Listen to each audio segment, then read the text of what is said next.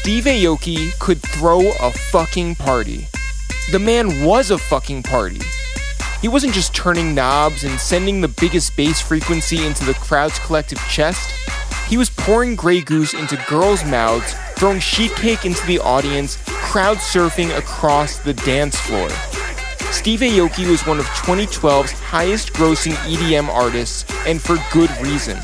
He constantly, relentlessly, and fully turned the fuck up. And here he was DJing a house party in Austin, Texas. Rocking out next to him, producer, multi-platinum artist, cultural centerpiece, and king of crunk, Lil Jon. Jon showed up wearing a shirt with Steve Aoki's face on it. At some point during the night, the shirt left Lil Jon's body and disappeared.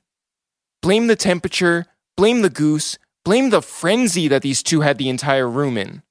Claire Bogle, co-founder of the promotion company Scoremore, was handling talent. Yeah, dude, it was epic. It was so fun. Steve always puts on like a good performance. It's always high energy and like very inclusive, and people go buck. A staple of any Steve Aoki performance was when Steve would break out an inflated lifeboat, jump in, and fist pump as the crowd passed him around the room. He called it rave rafting. But on this night, Steve called an audible. Alicia Coleman, a local PR executive, had been alternately working the front door downstairs and running up to check on the talent. I'm on the stage and I'm looking at Lil Jon and Steve Aoki, and they're looking at me, and I'm like, who are they looking at? I'm like trying to be, excuse my language, I'm trying to be incognito because there is no way my ass is getting in this float. And guess what? I ended up in the float. He fucking threw her in his tube, and there's the funniest photo of her, like the funniest photo of her. They started handing me over the crowd. I'm like going back. I'm going away from the stage. And I'm like, no. The point, I need to get back. The Titanic is going down, and I am the only person on the boat. And I was like, where is she? Where is she? Like, I need help. I like go upstairs to look for her, and she's like on this raft, like terrified. Like, get me down. But also having the time of her life. Your first time on a roller coaster. When you're going up the hill, and it's like chunka, chunka, chunka, chunka. And it's like right there at the top, and it just stops, and all of a sudden just going down, you're like, oh my God, what's going on? And you don't know what's going to happen. And you don't know what turn is next because you're going so fast. Life is just coming at you so fast. I would say it's like that. It's exactly like that to a T. Alicia floated above the outstretched arms of 400 elated dancers, past Steve Aoki bouncing up and down, past Lil Jon's shining grill and Oakley shades, and past a skinny white 20-year-old. That kid, who shook the Justin Bieber haircut away from his eyes, looked around and thought to himself, damn, this is sick. His name was Mike Wax. He was a blogger, and this was his party. Osme Rollins grew up in southwest Yonkers, a blue-collar outpost 20 minutes north of New York City. The only people who called him S-Gay were friends and family. Starting in 2005, when Osme founded NotRight.com and put his nickname as the site's administrator, S-Gay had become larger than life. Rappers begged for S-Gay's approval. Bloggers tried their hardest to be S-Gay. Giant corporations put a huge target on S-Gay's back. By 2012, S-Gay was forced to consider, who was S-Gay really? Where it's the real. And this is episode 10, Unplugged. The Charles Johnson House, a 150-year-old banquet hall regularly rented out for weddings, receptions, and company picnics, was located 2.5 miles from downtown Austin, Texas. During South by Southwest, an event with hundreds of thousands of attendees that radiated through every bar, restaurant, and concert venue up and down 6th Street, making your way to the Johnson House was a big commitment, especially with no Ubers allowed to operate in the city. But against all odds, in the middle of March 2012, South by Southwest's most poppin' party took place at the Johnson House, all day and all night for almost a week straight. Every major rapper showed up, and crowds parked themselves on the front lawn, begging, pleading, and sometimes fighting to get in. The party was called the Illmore, a partnership between Illroots, which was Mike Wax and Mike Carson's Chicago-based blog, and Scoremore, the Austin-based concert promotion startup run by Claire Bogle and Sasha Stone Gutfrund. Sasha was the only one old enough to legally drink. Here's Bun B. Well, you got to remember, Illmore was created by teenagers who have no idea what they're really getting themselves into. They've got everything to gain and nothing to lose, and they're trusting their guts. They're like, look, let's just try to book bands that we like. And then when South by comes around, they feel like they have a unique opportunity to present their view of the culture in a city that Sasha has all the ties and all the links in, and Mike's got the outlet, he's got the platform and the voice. So they put those two things together, and it's a match made in heaven. Mike Wax, who started illroots.com during high school lunch periods only a few years before, didn't look much older than his first driver's license. Now a college dropout, Mike had the vision of a second semester senior. If a hip-hop blog were to come to life, it would look like this. It would look like a house party with artists, rappers, DJs, models just chilling, smoking, drinking. Maybe they'll jump on stage for fun. Like, it was very much like a real-life version of like what we were trying to do with the website. I remember designing this flyer at my homie David's studio, and I went for a walk after I sent it out, and I was like, whatever's about to happen, I'm going to come back and it's going to be a little bit different after this. A couple years earlier, in 2010, Wax and Carson caught a ride down to South by Southwest from Chicago with the clothing designer Joe Freshgoods and 9 others from Leaders 1354, the famed streetwear store. They all stayed in the same hotel room. This is Mike Carson. I think I had 2 beds. It had to be 12 of them at my bedroom. That was our first South by Southwest. We all were there, from Chicago, wide-eyed, and going to showcases, interviewing rappers, trying to get content, trying to get drops, and, just soaking it all in. That was such a cool experience, 2010 South by, just literally sleeping on the floor of their hotel room, bouncing around the city, learning about it. And then, that summer after that is when I met Sasha and Claire. And then the following year was the first Illmore, and it was very impromptu. I believe it was going to be called Swag House. Thankfully, it wasn't.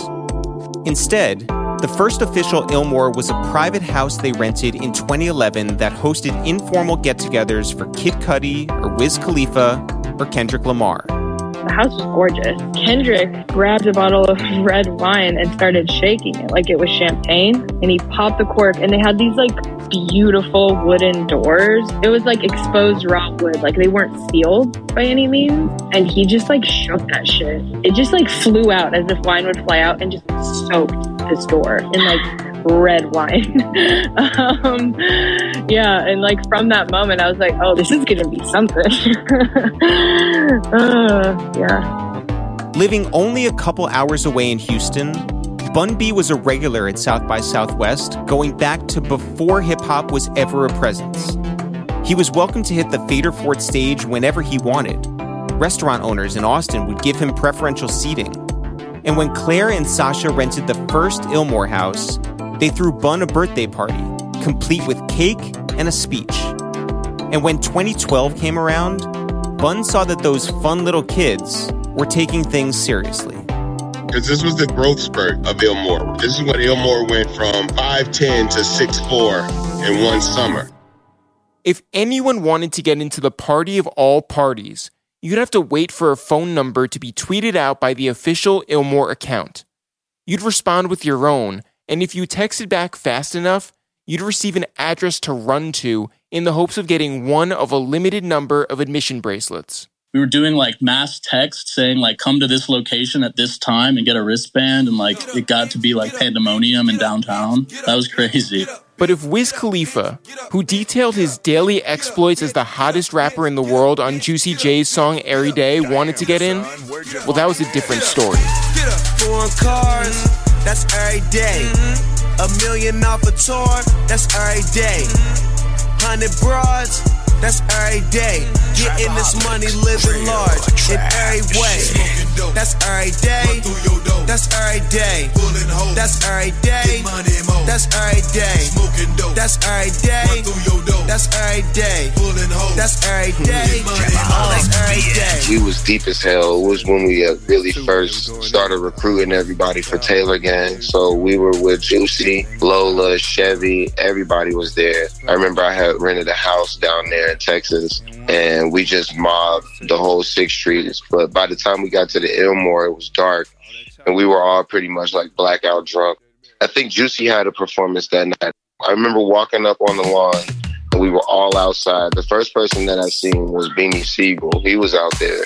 Prodigy was out there. I remember talking to Prodigy for a minute because I'm a huge Mobb Deep fan. So I talked to P for a minute. Then we were all on the lawn. I remember seeing all the ASAP niggas. So I was chilling with Rocky and ASAP and everybody. And Machine Gun Kelly was also out there. And I remember Rocky and Machine Gun Kelly had a little issue that they was fixing to handle at that time. So I remember squashing a fight between ASAP and MGK for sure. Inside the mansion, there was a beautiful mix of fans, creators, admirers, and artists, including Wiz, Juicy J, ASAP Mob, Machine Gun Kelly, Solange, Mac Miller, Meek Mill, Travis Porter, Kendrick Lamar, Chance the Rapper, A-Track, Diplo, Bun B, Burner, Chevy Woods, Smoke DZA, and Big Sean. Yeah, the houses was crazy, man. It was just like a whole bunch of just fucking like people, like girls, like, oh damn, there go Wiz. Oh damn, there go Mac Miller. Oh damn, oh shit, what's up? No, everybody was just in there performing. This is producer Chasing Cash. It literally was like, damn, we all from the same generation. The Ilmore was kind of like a place of certification, almost like how the Source Awards was for hip hop. It was like a home for us. A lot of times, if you was a part of the blog era and you did rap, it was almost like you had this ceiling on you, like, oh, like y'all just internet rappers. You get in a room full of internet rappers and you feel at home, and it was kind of like, okay, this is where this shit is going. That's what I felt at the Ilmore. There were also enough drugs in the building to make it feel like a scene from the feature film about the most ridiculous house party ever called Project X, which hit theaters 2 weeks beforehand. From the moment we got to the Ilmore, you could smell that shit on the drive up, bro. It was insane. And then when you got in there, it was so many people just room to room, area to area, just sitting up there smoking, pulling out weed. And I just think there was a level of I don't give a fuck in the building. I think it was the fact that people felt safe and knowing that it wasn't no police around that was going to come through and jam them up. It was motherfuckers in there doing shrooms. I remember that shit. It was people passing out shrooms, chocolate shrooms, regular shrooms, gold cap, blue caps. It was literally a mixture of everything. And at the center of it all was a stage set up in a room on the 2nd floor. There was no air conditioning. The speakers went to 11. The crowds were way beyond capacity. But if you were a hip-hop artist in Austin that week, there was no way you wouldn't stop by. It became this urban legend or something that artists were like, oh, we gotta go to the Ilmore. They were hyping it up. People in the entourage yelled, the Ilmore. Man, you're not performing at the Ilmore, so these guys would just pull up and perform.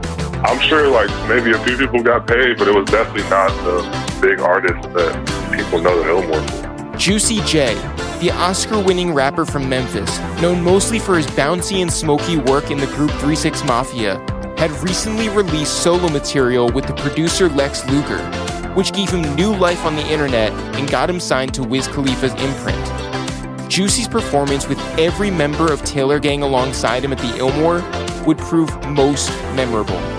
This is producer Cardo Got Wings. Man, it was a gang of us all on stage, man, just going crazy. And then Juicy J gets up there, and next you know, he goes, shut the fuck up! It was literally people on top of people. And the illest part of the night was Juicy when he dropped Slob on My Knob. And he's like, how many of y'all know this song? Slob on my knob, like corn on a cob. Check in with me and do your job. Lay on the bed and give me head. Don't have to ask, don't have to beg. Juicy is my name, sex is my game. Let's call the boys, let's run a train. The crowd goes fucking bananas. Like, nigga, everybody jumping up and down. You could feel the floor going like it's like doing CPR almost. Claire Bogle watched in amazement. She grew up in a minuscule town near the New Mexico-Texas border, but her musical interest led her far beyond the Southwest, thanks to outposts across the internet. I definitely was a lone wolf, and that was my community. The blogs were my community. A year out of high school, Claire found her way to Austin and she and Sasha tried their hand at promoting concerts with young artists that they believed in. They founded their company Score More and devoted all their time to pitching themselves as the next big thing. They'd book artists like Kendrick Lamar or Big Sean for her Houston, Austin, Dallas mini tour, and Claire would personally drive the artists and their teams squeezed into her pickup truck. That good work and goodwill all led to the 2012 Ilmore. The beginning of all of this, before anything, like I'm a fan. I'm like a super fan of music and what we were doing. So to kind of like be at the epicenter, at the precipice of that, and realize that it was only going to go up from there was a moment, a feeling I wish I could capture because it was such a high. It was such a rush. And I was like so excited for my friends, whether it be Wax or Mac or Wiz or fucking Kendrick. The fact that there was so much hysteria around this party just because they were there, I was like, damn, that's so sick for them. This is like the beginning of their careers. This is awesome. You know, for us, it was a proof of concept. You know, we do actually have kind of good taste.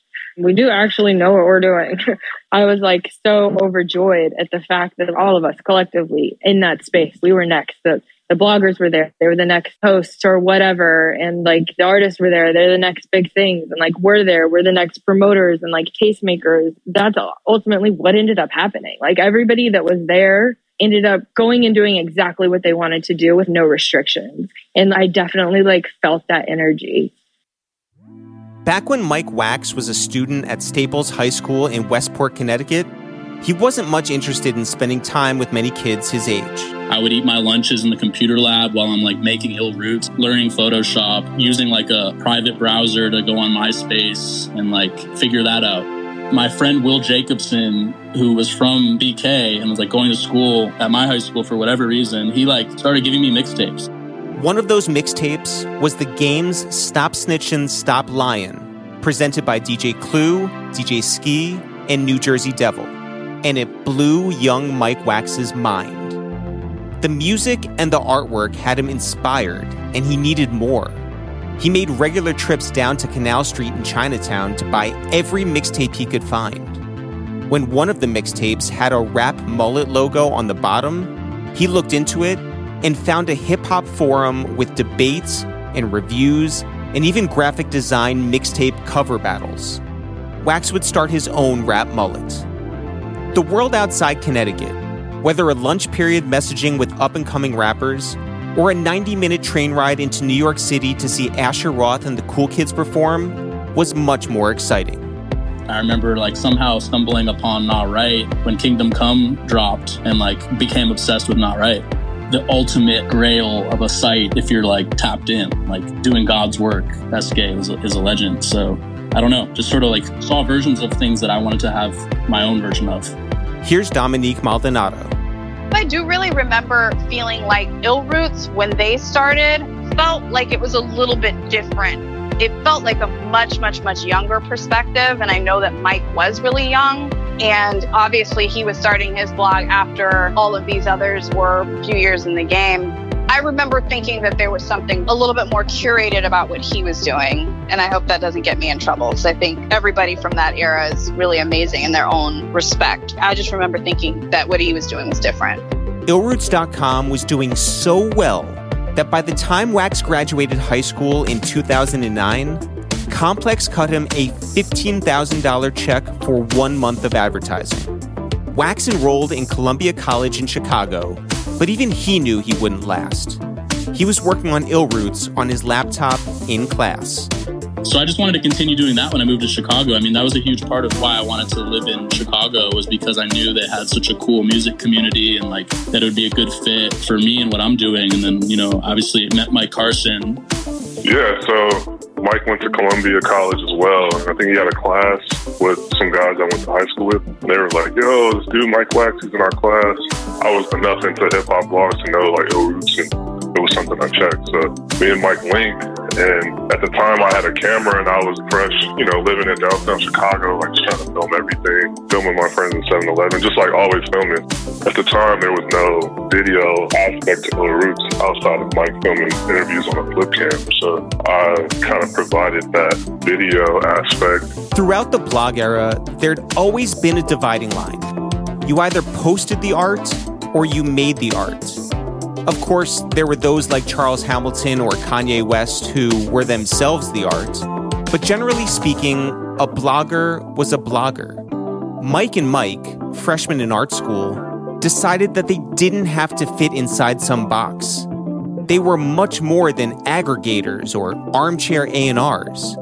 And Ill Roots was much more than a blog. I remember I used to get mad when people would be like, yo, you're like a blogger. And I was just like, no disrespect to bloggers, but that was like not what I set out to do. My background and my like thought process to all this stuff was never like blogging, right? It was just like making stuff. So Mike having access and Mike having a lot of great ideas and me being like hungry and like having a camera, it's like, oh, who doesn't want a free music video? So I think Chip the Ripper was the first one we did where it was like, we'll film your music video, we'll host it on our YouTube, and we'll premiere it. The Mike's Collective Toolbox allowed them to direct and produce music videos for Big Sean and Mac Miller, to design and execute high-concept merch, and yes, to premiere music like Kanye's remix to his song Power, all under the Ill Roots banner. I think we were so young at the time, we probably weren't like thinking about it from like a holistic, this is what this can be. At least I wasn't, Mike probably was, but I think it was just all organically happening. And it was because of our interests being like two visual artists and like people who like doing stuff, I think we just naturally did more. A journalist, obviously, their thing is like writing the best thing, right? But for us, like making the best, whatever we feel like doing that day. Ill Roots' taste level caught the attention of RSVP gallery owners, fashion designers, and Kanye West confidants Don C. and Virgil Abloh, who brought Wax and Carson into their circles, shared their resources, and began to collaborate with them. To be honest, meeting Kanye and then having to go back to class the literal next day was like, as you can imagine, it'll warp your entire brain. Like, nothing I could focus on after that.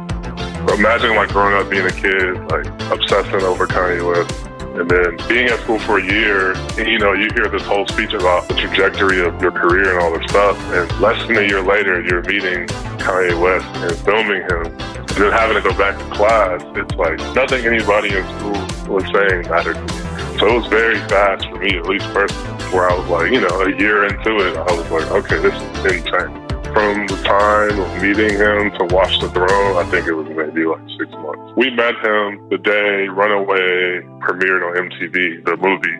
And so he was finishing Dark Fantasy. I remember like Sway was in the studio, he was like playing it. And from there, I think it was quiet for a while. And then all of a sudden we had to like get passports.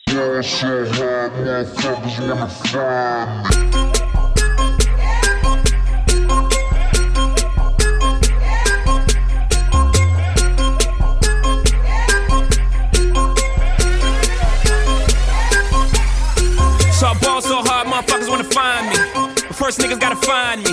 What's 50 grand to a motherfucker like me? Can you please remind me? Ball so hard, this shit crazy. Y'all don't know that don't shit phase. The Nets could go 0 for 82 when I look at you like this shit gravy. Kanye West and Jay-Z hired Mike Wax and Mike Carson to travel around the world with them, documenting the process of creating their album, Watch the Throne, highlighted by that song, a single so catchy they'd later perform it 9 times in a row at concerts. Mike and Mike dropped out of college in the middle of their sophomore year, and it wasn't long after they returned to the States that they headed to South by Southwest to experience the Illmore 2012. Just 3 years before the Illmore, SK had been the toast of 6th Street, and Nah Right had the hottest party in Austin, Texas. 3 years before that, Nah Right was nothing more than a local saying around Yonkers, New York. So you know I rep Block St. Andrews, obviously. That's the banner image of the site for years. You have to understand, when I was probably, in junior high, I was starting to write graffiti and run around and get into trouble here and there and shoplift and do all the things that you do when you're that age and you're finding out all the joys that the street brings. So I got into a lot of beef with numerous people from my own neighborhood, got into fights, got jumped, won some, lost some, but eventually, we sorted all that beef out. And I was at a place where, okay, you know, I'm all right in the neighborhood. I don't have any problems with anybody. Everything is good. So one day I'm outside and I'm hanging around with a bunch of kids from the block. These are like younger kids, you know, maybe about a grade or so younger than me. One of them, he's kind of the ringleader of this little crew, and he had a reputation as a fighter and as a troublemaker and as somebody who was always getting into it. And me and him had a personal beef that we had rectified at some point, and we were cool at that point. So we're outside, we're talking shit to each other. You know how it is. You're standing on the block, you're cracking jokes. And I said something to him, I don't remember what it was, disrespected his mother in some way. So he just hauls off and sucker punches me right in the face. I get angry, I'm wilding out, like, what the fuck? I thought we were cool. I didn't want to get jumped, so I walked away, went to my house. No big deal, nothing hurt but my pride. Obviously, I was not in a good headspace. The next day, my boy Fila, who is like my brother, he hears about it. He comes to my house, he knocks on my door, and he's like, yo, SK, what the fuck? What happened? I heard this kid snuffed you and you didn't do shit. So I'm like, yeah, you know, I was by myself. I didn't know what was going to happen. He's like, I don't want to hear that shit. Let's go. You're going to fight him right now. So I'm like, I throw my clothes on. He brings me straight to the middle of St. Andrews. You know, look, I'm new on the streets. Like, you know, I'd had fights. I've been in situations, but I wasn't exactly a tough guy. You know, I was still figuring out who I was. Just walking into a hostile block to shoot a fair one with somebody that has a reputation as a scrapper wasn't exactly what I was trying to do that day. Fee grabs me, takes me over there. We find the kid. He's like, SK wants the fair one right now. So we shoot the fair one. I didn't win, but I didn't lose. And, you know, it's over in a minute or two. And immediately after we fight, the kid daps me up, gives me a hug, and he's like, yo, respect. I stood up for myself and I held my own. And, you know, people respected that. By 2012, the audience that drove NotRight.com started migrating elsewhere. The money brought in from advertising had dried up. The artists, Drake, Big Sean, Wiz Khalifa, who all began their careers working every angle to earn a post on Not Right, had graduated to the top of the Billboard charts. His partners at Complex had grown tired of pushing for change out of SK. They'd build their own Not Rights without him. Complex's then Vice President of Content Operations, B-Fred. The business continued to grow, and a lot of those sites were still just focused on the page views, you know what I mean? And they weren't really evolving to do experiential stuff and to do branded content. There's ways that blogs could have evolved more, but arguably they would have not been blogs anymore. You know, they would have been something else. The easy thing to do would be for SK to walk away and lick his wounds.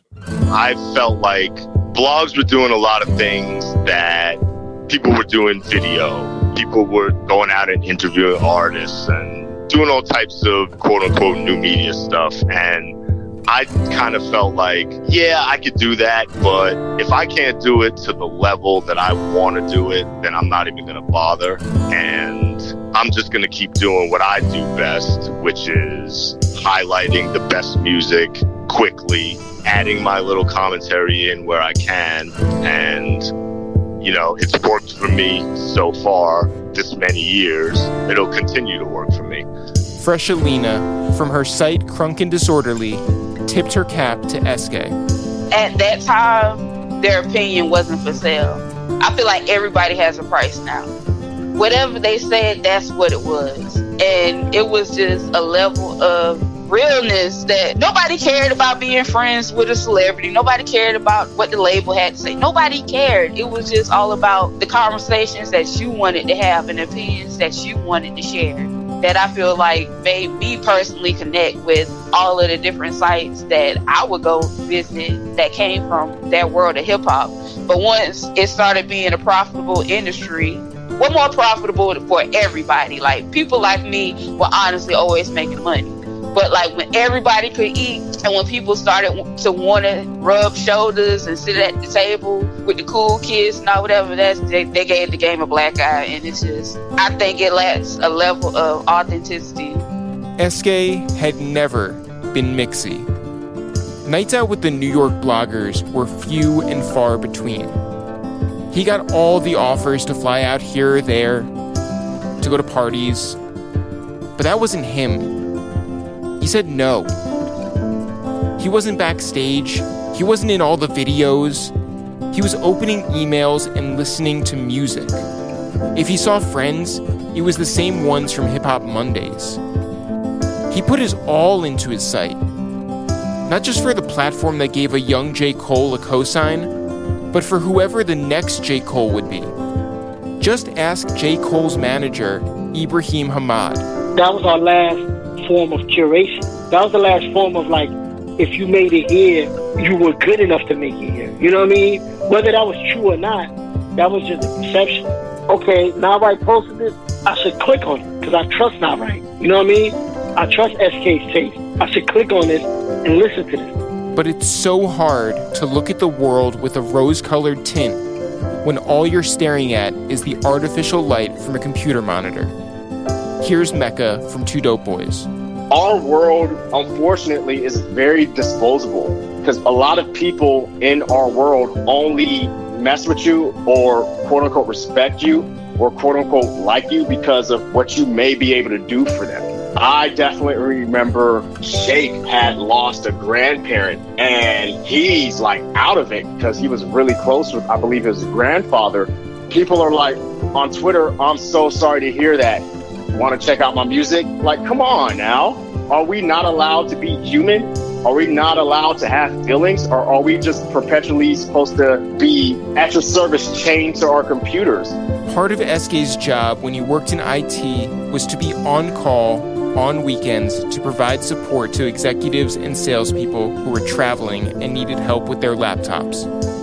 Whether SK was at a bar with friends or at dinner with his wife, if he got a page about work, he had to jump to attention. Blogging kind of turned into the same thing at a certain point. It was like, yo, I'm out, it's Saturday night, but like Jay-Z just freestyled on Hot 97. What are you gonna do, bro? You gotta get home and post that. So it became the same thing, and it was like, it was cool. That's where that sense of like competition comes in. Like, oh, am I gonna be the first person to post this? Or not even about the competition. It's about like, yo, this is a new Jay-Z freestyle. This is a new Nas freestyle. Or there's some new beef popping. Like, we need to cover this just as a matter of fact.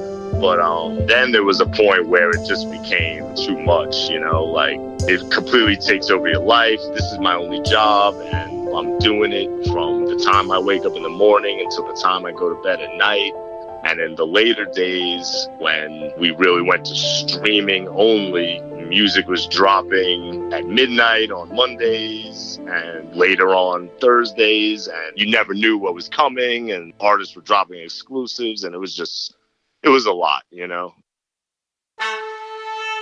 SoundCloud was founded in 2007 by two Swedish college students who hoped to do for sound what Flickr did for still images and YouTube did for moving ones. Their streaming platform, which allowed creators to upload files for free and listeners to subscribe and publicly leave comments, caught on immediately. In just over a year, there were 1 million users in the SoundCloud community. By 2012, that number exploded past 15 million, thanks to its cool orange and very embeddable design. And lots of venture capital money helped too. It was everywhere.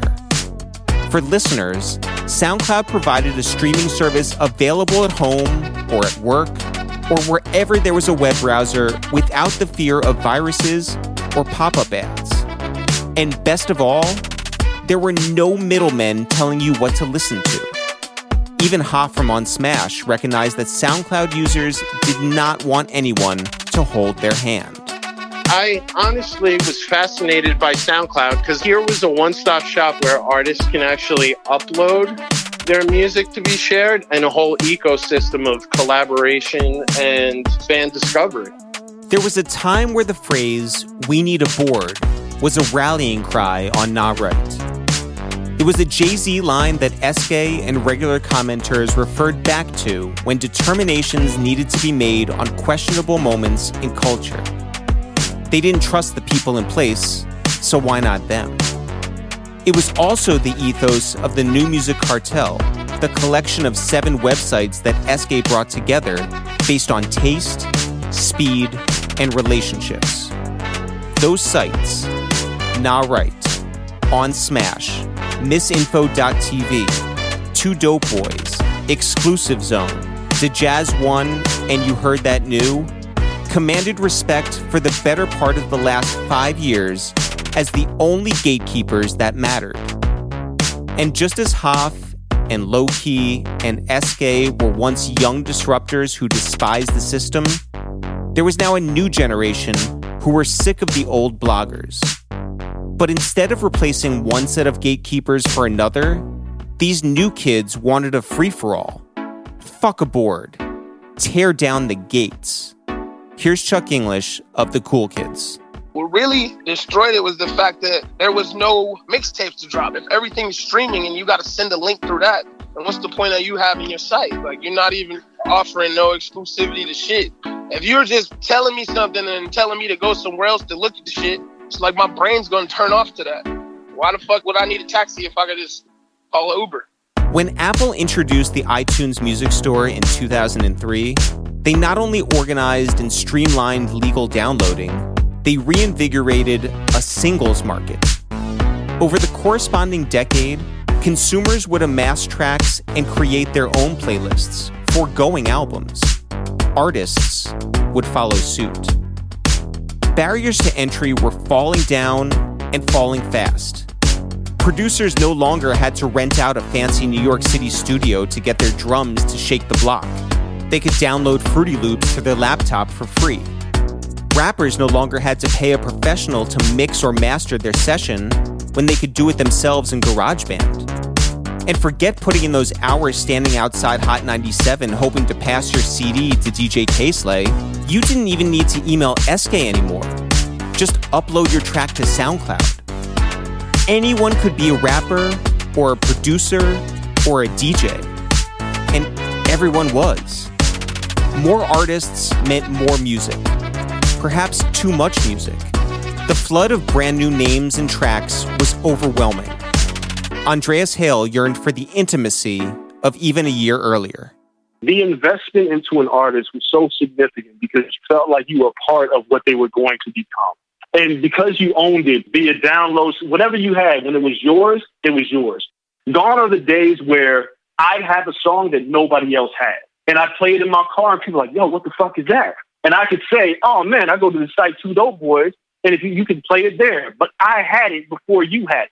I owned it, but I owned it because of your blog. I owned it because of where I went to find that music. Because you told me what was dope, now it's part of that community. Rappers who took to the internet between 2007 and 2012 had their favorite blogs, places they could rely on to represent above and beyond anyone else. And bloggers felt an equal sense of pride about artists that they wrote for as well. There was a special relationship between Sean Price and Nah Right, Kendrick Lamar and Ashley Outrageous, Lupe Fiasco and Fake Shore Drive, Gucci Mane and Misinfo. King Crooked had a kinship with Two Dope Boys. It meant everything, man, because it allows us as artists, and specifically it allowed me to tell my full story, the story of who I am. And a lot of people, they're like, oh, here comes Crooked. He was on death row. He used to roll with a lot of killers. He always carried guns and shit. And that was the narrative surrounding me.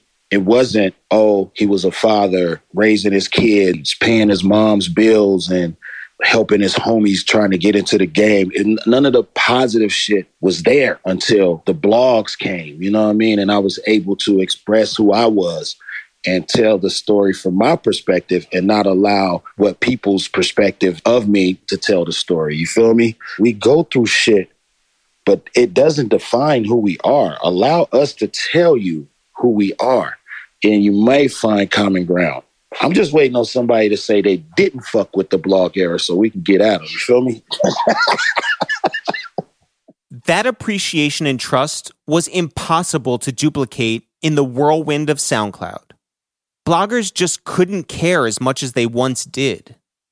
To take every artist and every song that was uploaded every day as seriously as they had for the past 5 years was not feasible.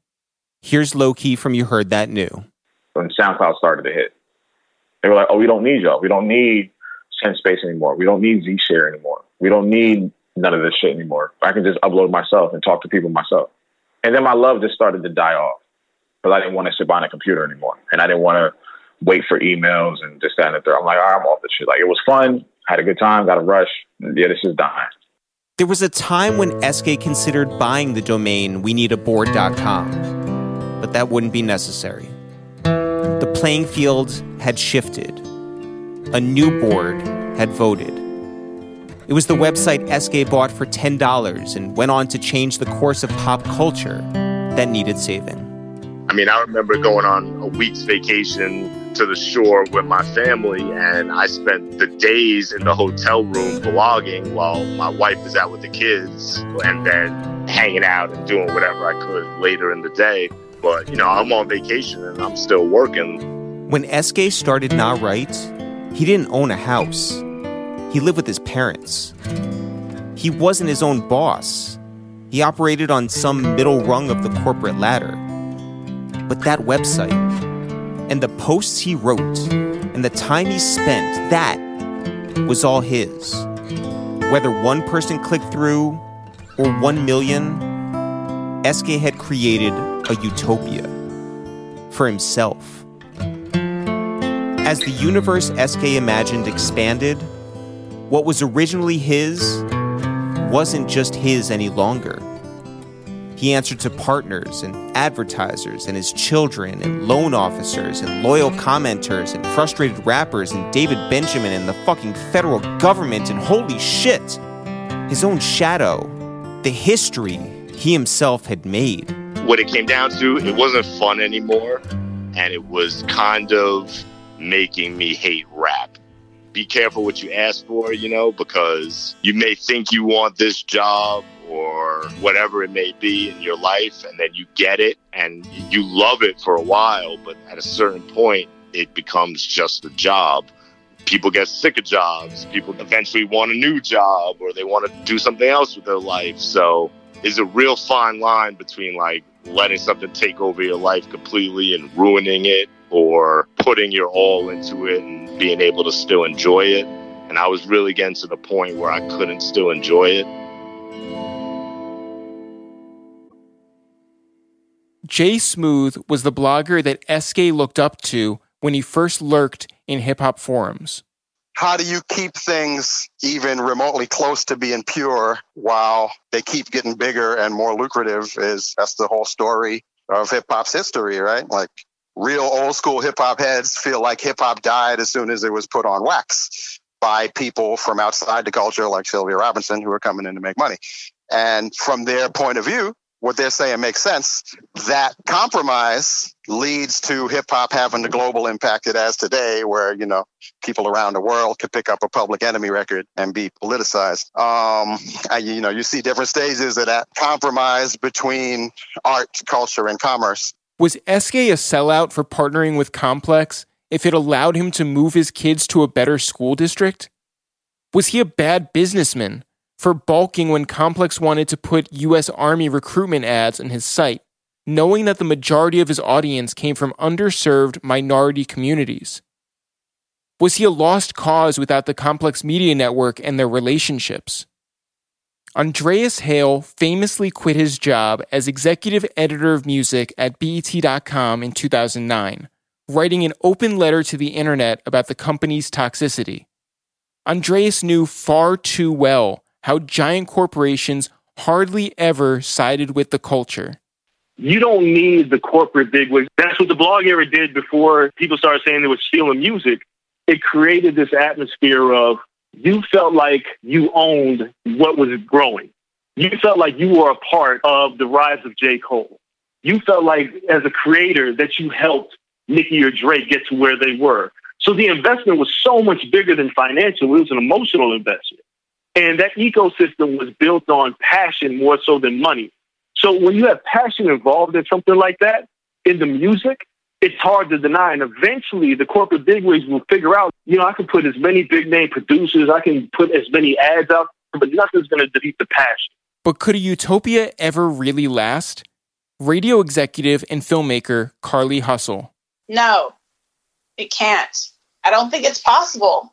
I think things that begin with the most humble of intentions that end up being attached to corporate brands, to big budgets, to larger agendas, to corner offices, to executives who aren't tapped in, but hey, this is what the kids are doing. 9 times out of 10, when that element gets involved, the purity of the original intent is diminished. It's co-opted, and there's nobody that stands in the middle and says, hey, we need to have a balance here.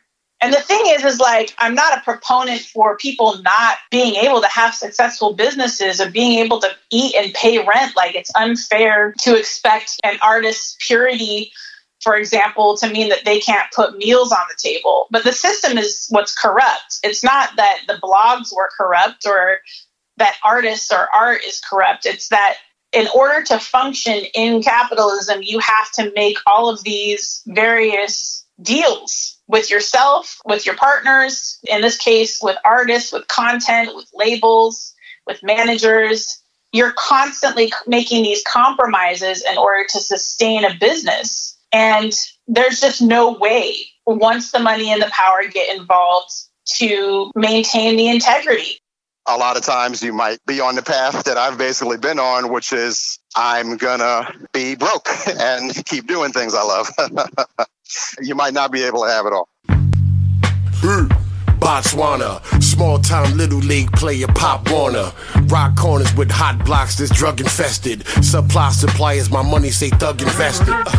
No disrespect to Duck Down Records. After this go round, a nigga looking for the exit. Peace. Sincerely, Pyrex Pot Sean. Cookie cut it and spit it on alright.com. For years, SK had fought perception, fought reason, fought entitlement and doubt, and expectations, and power and himself. He was tired. Now Right was born as a passion project, and for months, SK knew he'd lost the passion. I knew I was done. I just couldn't bring myself to stop. The ad revenue wasn't there. I wasn't really making enough to justify the amount of time that I was putting into the site. My internet went down for a week. I think I had a storm in my neighborhood. My internet was knocked out. I couldn't post. At the end of the week, the internet came back up, and I was just like, you know what? I'm done. I never posted again. And then I let the server lapse payments, and that's just where we are. Just like that, Now Right disappeared. Gone went a website and a history and an archive and career validation and daily conversations with friends and years of culture in that whole bridge between Napster and Rap Caviar.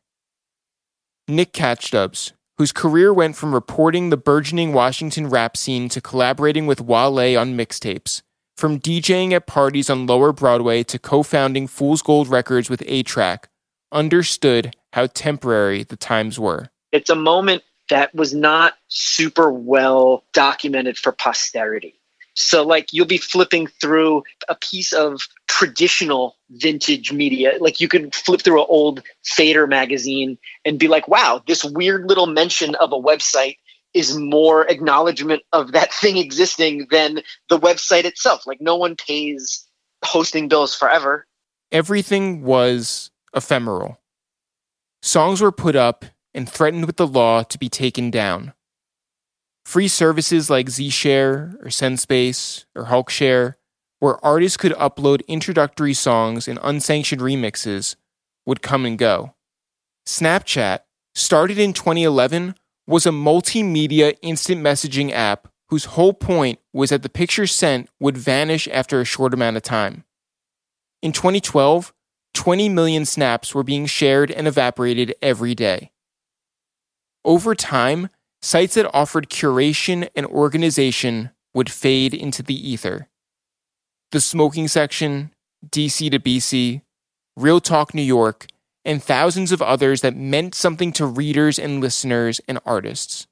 In the early days of Mickey Fax and Kid Cudi's journey, Stephen Othello would join them on stops to the Soho Apple Store to use the computers there to email the blogs and hope that someone, anyone, would give them a listen. Different little random ass sites that just did not last, but that's where we upload all of our content at the time. Before there was a SoundCloud, there was a ShareBeast. So we would upload there. The shit would have 100,000 views and 50,000 downloads. And where did that go? None of that's been preserved. Like all the block spots that were up during that time got taken down. All the MySpace pages that showed all the views that Drake was getting and Mickey had is now deleted. That era kind of got wiped away and it doesn't exist. DJ Drama, Green Lantern, K-Slay, Clue, Envy, Doo-Wop, Kid Capri, and so many others had physical representations of their work, CDs and tapes, that were produced, sold, and traded. But if mixtape downloads on DatPiff didn't show up on Billboard, did that mean the music didn't count? For DJ Ski, who once collaborated with Charles Hamilton on 8 digital albums released through 8 different blogs in 2008, history itself was lost. There was no charts to reference, so people aren't going to go back and be like, in 2009, what was the biggest hip-hop mixtape? Like, no, you're going to look in the charts and see Flow Rider or something, right? We're listening to these moments. We're listening to the Wayne mixtapes and like even Jeezy, my favorite Jeezy project ever. Forget the albums and stuff. It's Trap or Die, right? I'll still play that, but it's not legal technically. Like, can you go back and see the archives of Now Right? The blog era is unlike any other because even the record books have disappeared. It's like walking past where the sidewalk ends. Even in the past, when our primary sources were thrown out or broken or weren't transferred onto new technology, we still had diaries and notepads. But no longer can you interact with one of the NMC sites the same way. No longer can you call up a blog post about Lil B signing to Soulja Boy's label, or watch a Ustream of Joe Budden in studio, or press play on the first Nitty Scott song played on missinfo.tv. Minya began her site as a chance to give a more full picture to her news reports from the center of the action. The ability to reflect the origins and the immediate moment is something very, very unique to hip-hop. And I think that lends itself to why hip-hop blog culture was also unique. It was basically a way to reflect everything that was happening in the very second in hip-hop culture. But also, because it was on the internet and had like unlimited bandwidth, it also was able to put everything in context by linking out. So it's both permanent and ephemeral. David Dennis, who grew up in Jackson, Mississippi and was accepted into the prestigious Medill Journalism School at Northwestern University, found more truth and more opportunity in writing for John Gotti at the Smoking Section during the blog era than he did for any professor. What's understated is that like the blog era really took over a multi-billion-dollar music industry. The music industry was trying to dictate what people liked and what was going to be popular and what was going to be hot. And the blog era, which was like a handful of mostly like people of color without a ton of means, took down this industry just by ingenuity and hard work. Every morning for 5 years, Ray Rodriguez would drive across Long Island and settle into his cubicle at his customer service job. He'd open up his work email, plug in his headphones, and, ignoring the new parents to his right and the young kids to his left, navigated to nowright.com to dedicate the entirety of his workday to a world inhabited by those he cared most about. Ray could never find the conversations about the hip-hop he loved in any magazine. His voice would never carry in any barbershop. There were certainly no like-minded people in his corporate office. But when he signed into the comment section on Now Right, Ray was heard. Ray's opinion counted. Ray could be Ray. I tried to, and this is going to sound loftier than it ultimately is, but the thing with my name, typing in comments under Ray instead of No Limit 420. Maybe I took myself serious enough to want to put that out there, but I didn't take this whole hip-hop thing so seriously that I had to put something cool or tough sounding there. Like, that wasn't my game. And aside from tangling with Nation a couple of times in the comment section, like, I wasn't somebody that was just going to start sniping with people back and forth. And I think that that was a good perspective, because I feel like other people that maybe liked a different kind of album or a different kind of sound, it was okay to bring that up in the context of hip-hop. So if you liked a song that was quote unquote softer, it was okay to do so, or music with more emotional content. Two examples I'll give you right off the bat are when Kid Cudi's album came out, when Man on the Moon came out, it was a lot of qualifiers. It wasn't just I like this music or I don't like this music. It was I like this music because sometimes, you know, you just got to get high and zone out to it. And I'm like, no, this is just good. You're allowed to just like it. You're allowed to just be like, hey, turns out this album is really good. Joe Budden is another one. When he stopped putting out stuff with Def Jam and everything, that was the only place you could go to keep up with him. He was one of my favorite rappers for a long time, long time.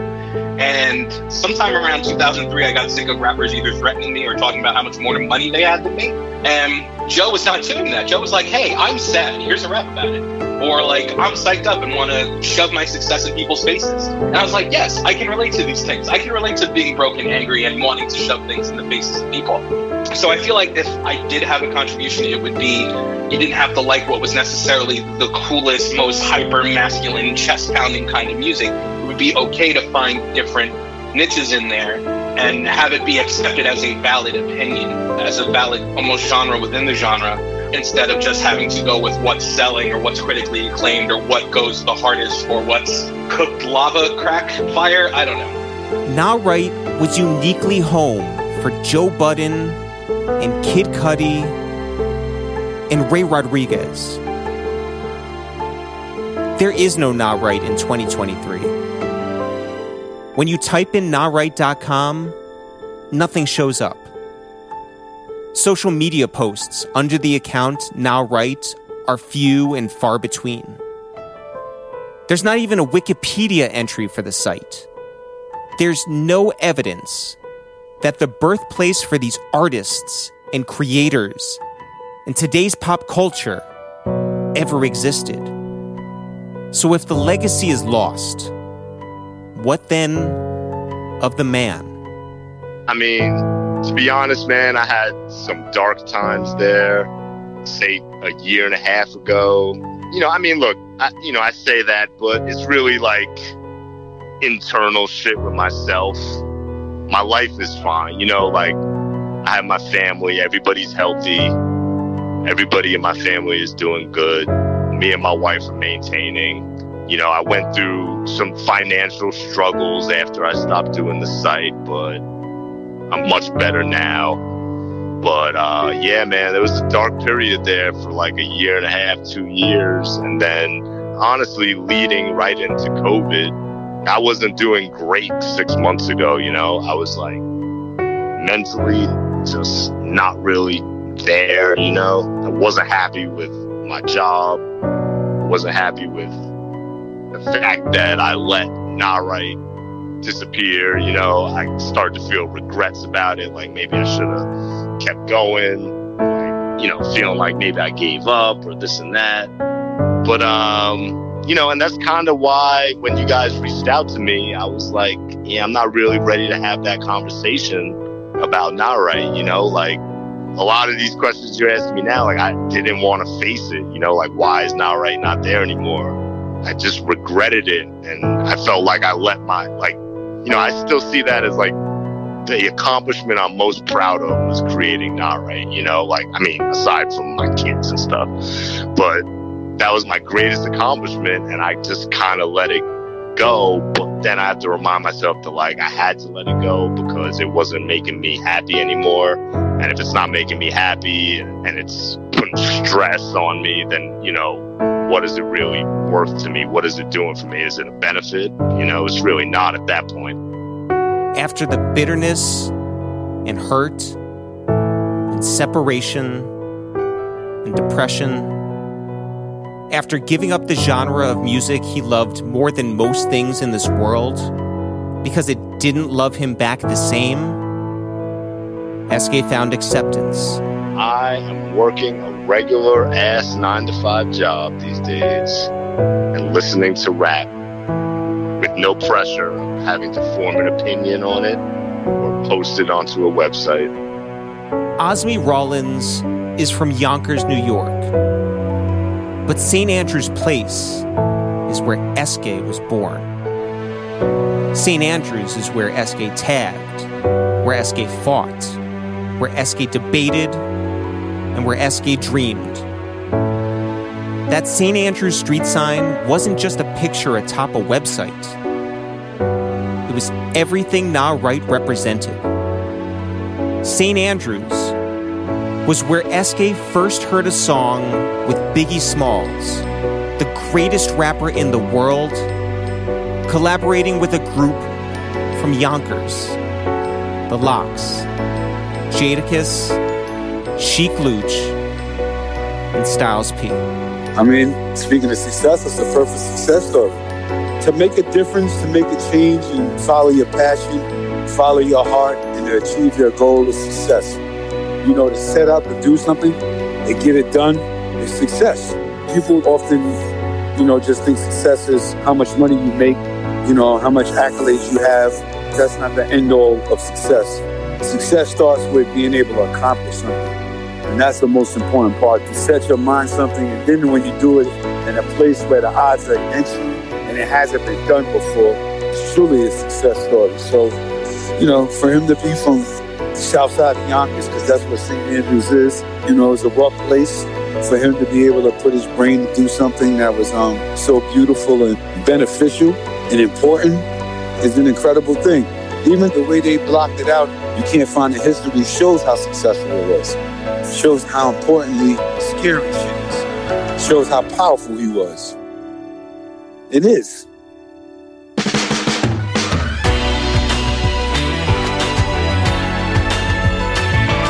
The Blog Era is executive produced for Othertone by Pharrell Williams, Moses Shoyola, and Scott Benner. Executive produced for It's The Real by Eric Rosenthal, Jeff Rosenthal, and Steve Carless. Produced by Greg Mayo and Osmy Rollins. Written, researched, and hosted by Eric Rosenthal and Jeff Rosenthal. Original score by Greg Mayo. Edited by Greg Mayo. Story edited by Timhotep Aku. Fact checked by Brandon Callender. This has been The Blog Era.